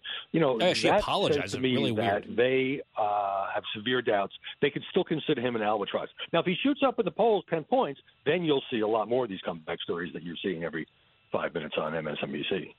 Yeah, although ABC, they put out their news poll yesterday, brand new, and the president is still in the 30s on job approval and really languishing on the economy and inflation, which are the number one issue set in this election and will remain the case for the next number of months. And Howie, look, your point is well taken. Joe Biden sort of campaigned as this uniting moderate guy who knows how to work across the aisle. He has not governed that way until, I think, by default, they were cornered. Their approach, their our way or the highway approach of partisanship was failing at every turn. So they decided, okay, maybe we can work across the aisle a little bit. And Republicans said, okay, some of the stuff we're on board for. They are finally, on some pieces, doing what he said he would do as a candidate. And that's fine. If you want to say these are bipartisan victories for Biden, I think that's a fair way to put it. And you could say, like I just did, you can nitpick or dispute or say, well, he was backed into this corner. He didn't really govern this way. It was a bait and switch when he first got in, and now he's looking down the barrel of being in the minority in at least one house, his party, and so he's starting to do the things that he said he would and fulfill the promise. So you can say it's maybe giving him too much credit to call it a Biden bipartisan victory, but at least that would be more accurate than Democratic victories, which is how some of this stuff, much of it, is being hailed by the media, including votes that had 85-plus votes in the United States Senate, which I think is just really silly. Now, you mentioned, Howie, the 2024 drama among Democrats.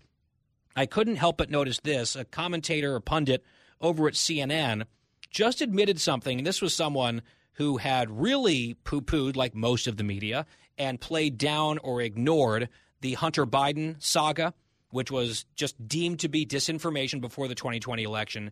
It was subverted as a story. It was suppressed on social media. It was treated as nothing by the media except maybe a lie that needed some rebutting.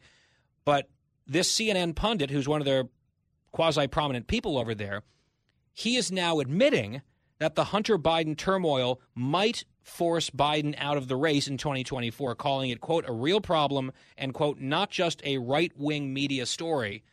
I mean, Howie, this is very, very, very late to the party, and it really seems to come at a time where a lot of progressives have kind of decided that they're over Joe Biden anyway. So I guess the disinformation, dangerous thing that needed to be censored is now real and a problem, and not just a right-wing media story, just in the nick of time for the 2024 Biden discussion. That seems awfully convenient / suspicious to me. I mean, you could have talked about it being a, quote, right-wing media story maybe in 2020 when it did fall to the New York Post and other conservative-leaning outlets to say, hey, you know, we've got these emails and laptop and all that.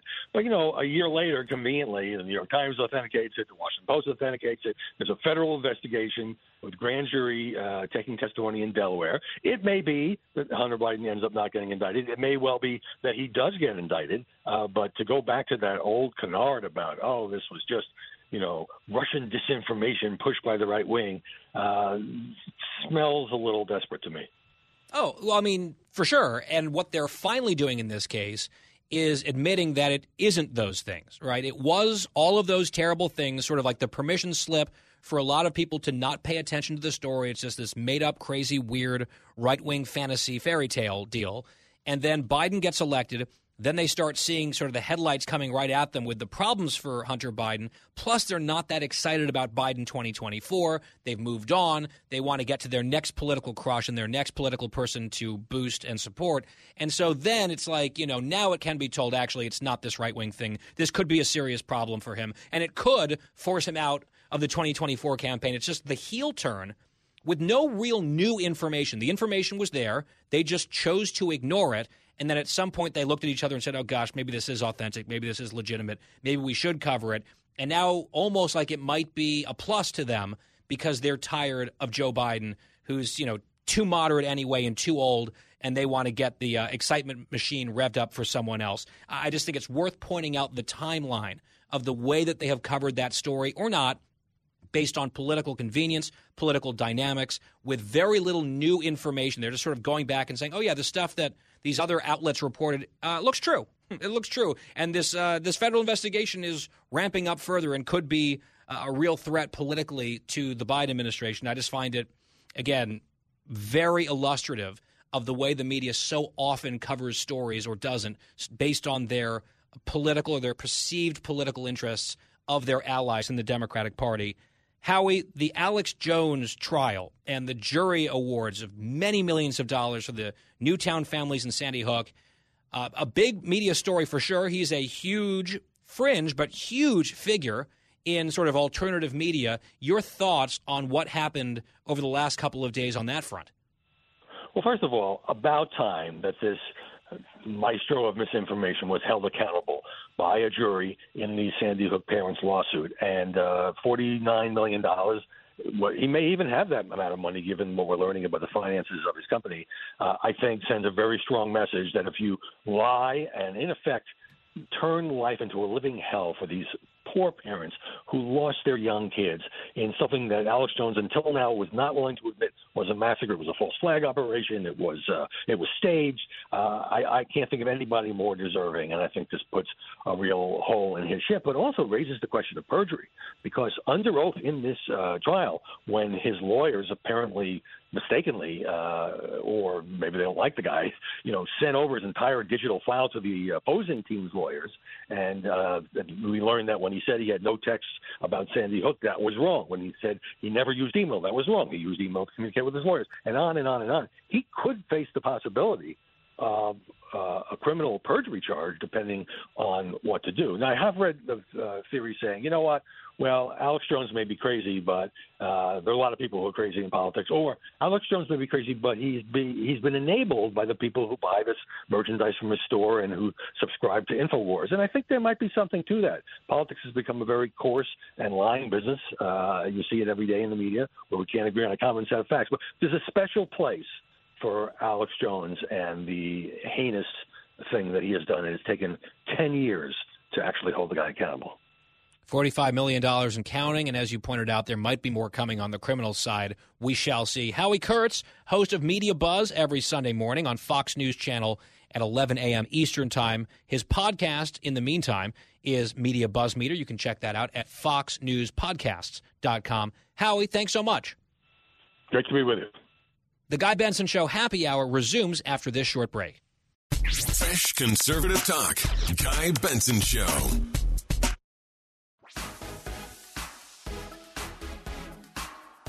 Welcome back to the Guy Benson Show. It's the Happy Hour. Thanks for listening. One of the most cringe-worthy things that we see in our politics, it's not partisan necessarily, but it's politicians trying to pretend to be normal people for social media when they are clearly just not normal people and don't really understand how anything works or how average people function.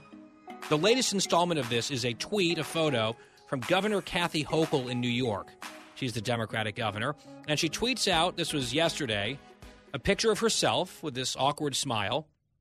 The caption is, "Great day for a barbecue, New York!" ! With some emojis, a sun, a hot dog, a burger. And here's just your average Kathy grilling up a storm wherever she is. She looks so authentic as someone who really knows how to work a grill, as she is holding a spatula, sort of like one of those grill spatulas, with a totally raw hamburger on it.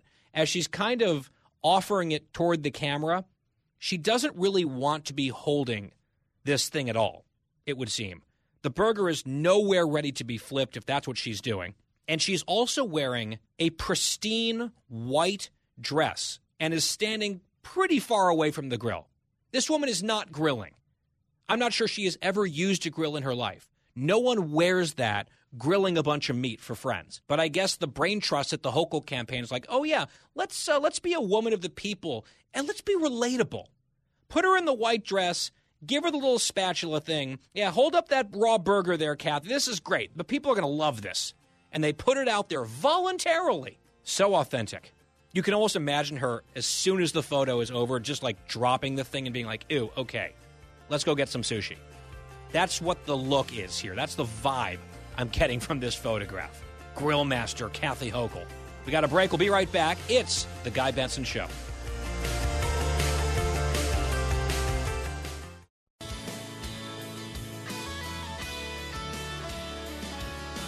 You're listening to a new generation of talk. Guy Benson.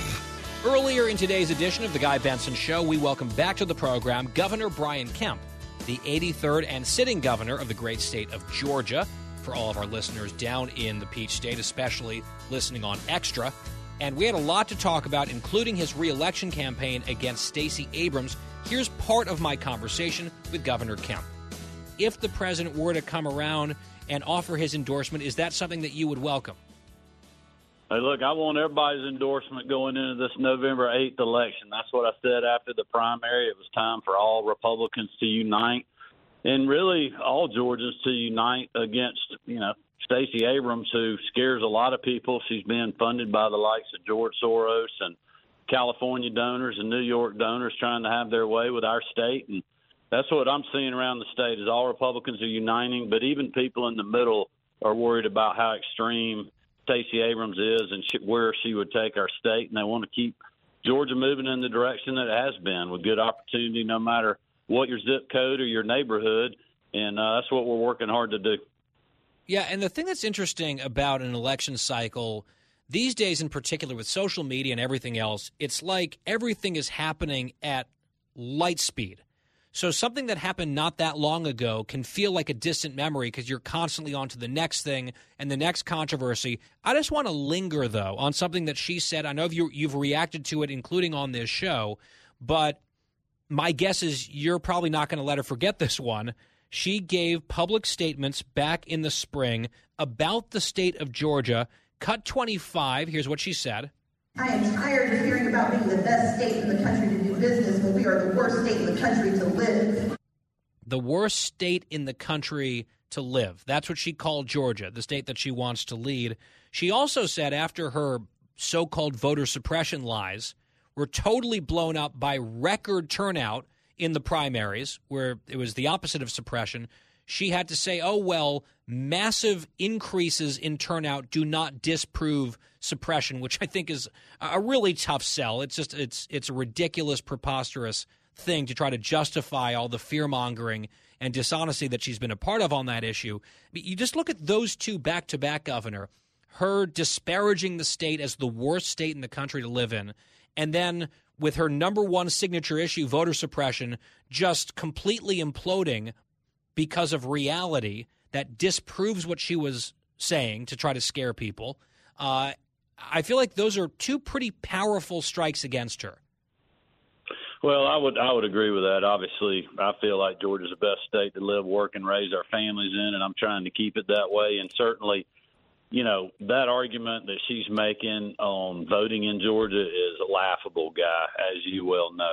It's easy to vote and hard to cheat here. I've said that from day one. That's what our Elections Integrity Act did.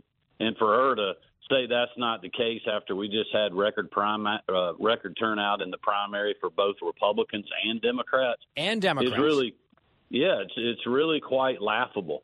And it's quite laughable because people are realizing that she's a hypocrite. You know, she's said she wanted to defund the police. Now she's wanting to double up the pay raise that I've already given to law enforcement. She said voter ID was suppressive when we had it in our bill and we're doing our Elections Integrity Act. Yet when Joe Manchin introduced it in D.C., she was for it. You know, she said that the suspending the gas tax here was bad policy in Georgia, and we were doing that to help people fight through the disastrous domestic energy policy that the Biden White House and Stacey Abrams, who helped him get elected, supported. And now she's against that. So I don't think Georgians really trust Stacey Abrams. And that's what we're not going to let people forget that. But we're also going to tell them, look, you know, I'm the guy that's been fighting for you. Whether you voted for me or not, I'm fighting hard to give you opportunity in our state and help you fight through the disastrous policies that caused us 40-year high inflation, a disaster at the gas pump, a disaster at the border. And now, you know, over the weekend, you had this administration and every single Democrat in the United States Senate vote to increase spending and, increase taxes on hardworking Americans that Joe Biden promised he wouldn't do, and they're celebrating that. It's a long, strange trip that we're on with this administration. Yeah, that's right. And on that point about the sort of flip-flops and the cravenness of Stacey Abrams and her political posturing, when the president and the vice president came to your state to talk about her central issue, this whole voter suppression canard. And Biden went down there and called anyone who disagrees with him racist and segregationists and Confederates and all that stuff. Stacey Abrams, even though that is right up her alley, because he's so unpopular in your state, she said she had a scheduling conflict and couldn't show up, even though it was her party's president in her state on her signature issue. I still think that is quite interesting. My full interview with Brian Kemp, the governor of Georgia, is posted online at GuyBensonShow.com. You can also check out our podcast. Every day, the entire show is on demand for free. GuyBensonShow.com, FoxNewsPodcast.com, or wherever you get your podcasts. When we come back, the home stretch, producer Christine was going to tell us about whether or not she actually was able to find the fortune teller. The exciting conclusion to that drama, plus a few other details, when we return. For the full interview and more, go to GuyBensonShow.com.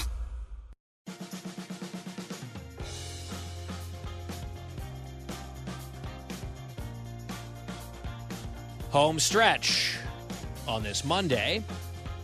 GuyBensonShow.com, our website, podcast, always free, every day on demand. And if you're listening on the broadcast, that is a hot jam by Lady Gaga. We've had some sprinkled in throughout the program. As I've mentioned before, we are going to the Gaga concert tonight at Nationals Park in Washington, D.C., and I'm actually almost unreasonably excited about it.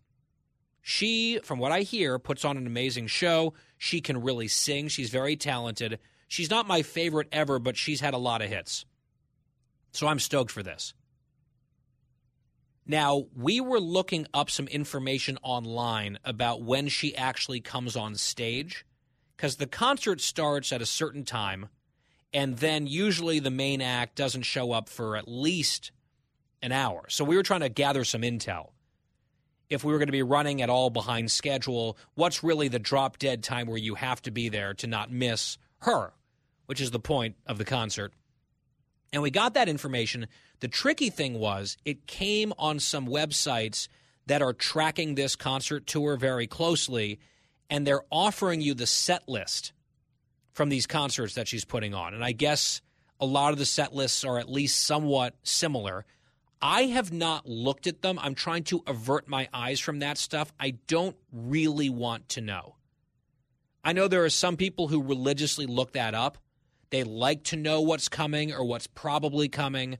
They want to sort of study what the band or the artist has done on a tour, what they're playing, what they're not playing, what would be a special treat if they do play it. For me, given my level of fandom, which is to say moderate, with Lady Gaga, I just want to be surprised the whole time. I don't want to know anything. There are a few songs that I hope she plays, and I'd imagine that she will. You play the hits. She's a pop star. Right? I don't think I'm going to be disappointed, but I know this is something that people sometimes have different approaches on, where some people want to do as much intel gathering as possible. And for me, in this case, I don't want it. I know Adam was the same way. He was trying to scroll through and get to the information saying, no, I don't want to see what she's singing and when.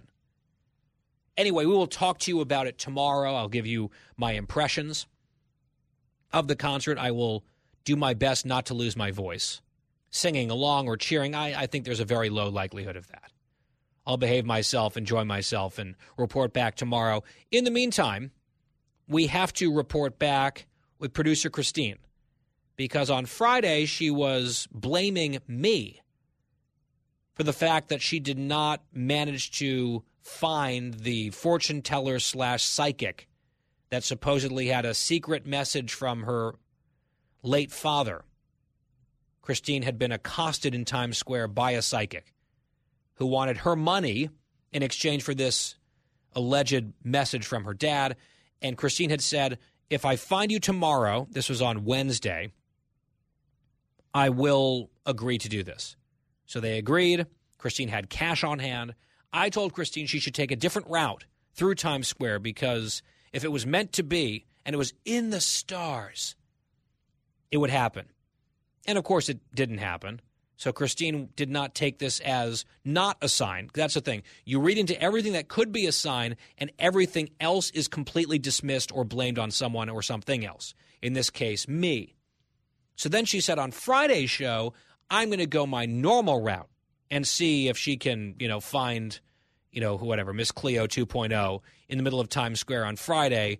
And so because I didn't get any sort of update over the weekend after Friday evening, Christine, am I correct to assume that it was another swing and a miss? I do not like to admit that you were right and I was wrong, but she wasn't there. The whole setup wasn't there. So part of me feels like I lost my chance and I should have just sat down with her Wednesday. Part of me still believes that you're at fault because you told me to go a different way on Thursday. And the last part of me just feels defeated because I really believed her. There was something inside of me that came over my body, I told you. And that Times Square psychic. If you can't trust a Times Square psychic, who can you trust? In fairness. So I'm sorry that it was such a disappointing outcome. The good news is you saved money, and you did not have to then have new BS taxing your mind over the weekend. That was made up anyway. So I think overall, net, this is actually a big win for Cookie. Even though she may not know it or realize it, I think that perhaps, well, I won't even say that a lesson has been learned. I don't think a lesson has been learned here. But at least unnecessary wasted cash has been averted for now. Now, let's talk about setting fire to money also, because you were telling us that there's a new update in your vacuum cleaner chronicles. And so remind people where this stood. You just bought a new vacuum again, making it the fourth vacuum cleaner in your house, including some very expensive, trendy ones. Now you've gotten yet another one. Now what? What's just happened? Well, let's just take it back to the fact that you said house. I have a 2-bedroom apartment, and I have 4 vacuums. Had 4 vacuums. I, drum roll please, now have only 1 vacuum. We have cleared the deck on vacuums. We are 1 vacuum home, and I'm going to give you, Guy Benson, as well as your audience, probably the best piece of household cleaning advice ever. This is not to say, though, if Dyson or somebody with a big name wants to, support the show, that we will give it another thought. But right now, the Bissell Zing with a Z is only $60 on Amazon, and it's life-changing. Even my husband said, probably the best vacuum we've ever had. Life-changing. A vacuum cleaner called a Zing. The Bissell Zing has changed your life. Yes. Okay. It makes me really happy. And honestly, my husband and my daughter, it's user-friendly. My daughter uses it. I mean, this is even a cleaner home than we already thought we had. Okay, so this begs the question. You had 4. You're so excited about the new one. You're down to just 1. Yeah. What happened to the other 3? They went to vacuum heaven, just where Carousel probably is. You sent them to the same Staten Island garbage dump where Carousel and her remains ended up? Well, I don't know exactly where the plastic goes, but yes, no, they're no longer in this apartment. They have been put to rest. Okay, but, because I was about to congratulate you. I was about to congratulate you for simplifying your life in some way, but am I correct in stating that the other 3 vacuum cleaners that you had might not be your preference, but they were still functioning vacuum cleaners? They worked? Yes, they worked. I think the biggest regret was probably throwing away the Dyson if I had to. The other 2 were one was just super old. The other one just didn't work. But still very functioning. Well. So you had 3 functioning vacuum cleaners, including a Dyson that you paid a lot of money for, and you just threw them away? You didn't even give them to friends or post them on the internet for cheap so you can make a little bit of money back? You just put them in the garbage? Yeah, well, now you're making me feel bad. Who was I going to give this to? I don't know. If you could be like, hey, I've got a perfectly functioning Dyson vacuum cleaner. I now live in an apartment. Do you want it? I think a lot of people would say, yes, thank you. Can I bring you a bottle of wine as a thank you or take you to dinner or something? We didn't think of it that way because honestly, the Dyson really, it works, but it's not great, and it constantly got clogged, and it was very frustrating to us. So, yeah, I mean, now you're making me feel bad, but they are all in vacuum heaven along with my pony, and may they rest in peace, all of them. Wow. At the landfill, some landfill probably in Staten Island. We've never been able to fully confirm that in terms of Carousel, but our investigation is ongoing here at the Guy Benson Show. Maybe we could get Judge Janine on that or something to really get to the bottom of it, a whole Fox Nation special when, Christine, you're finally brought to justice for that. But I'm just surprised, given the frugality, I think it's fair to say, of Bobby, that he didn't put up any fight in just throwing into the garbage 3 household appliances that were working? I think I just broke him on the vacuum front. He was just so over it, and he couldn't believe, because remember, on Amazon Prime Day, I ordered it and he unordered it. And then he couldn't believe that I got it by him and ordered it. And it was on a little bit of back order, but then it finally came this week. I think he was just broken. He was a broken and the thing is, you could have just man. stopped, because you said, I think I broke him on that, or on vacuums. You could have just stopped at broken, or I broke him, period. I think that is probably what has happened in this relationship. And Bobby, if you disagree, you can send a note, but that's kind of the general sense that I get from a distance as an unlicensed and uncompensated therapist for your wife, producer Christine. That's sort of my read on things. And I don't need any tarot cards for that reading. It's just right there for all of us to see and hear. All right, Christine, I keep trying to get to this new get-rich-quick scheme that you've dreamed up. Apparently, first on the list, throw away expensive household appliances into the garbage. That's the first step to getting rich. The second step is a new plan that you have. It has nothing to do with buying a racehorse. I think we should just stay away from all things equine for obvious reasons with you. This is a new plan that you have, but we're out of time. So we'll have to stow this one in the memory bank for later in the week, because we're going to be doing the Gaga review, the concert review tomorrow. But I do want to talk about this new plan that you've got, this scheme, perhaps Wednesday or Thursday. So Wyatt, maybe make a note of that in your binder here, because you never get anything past YY. We got to go. I'm so excited for this concert. We'll let you know how it is tomorrow. In the meantime, thank you very much for listening. We will talk to you back here on the radio, same time, same place. Have a great night.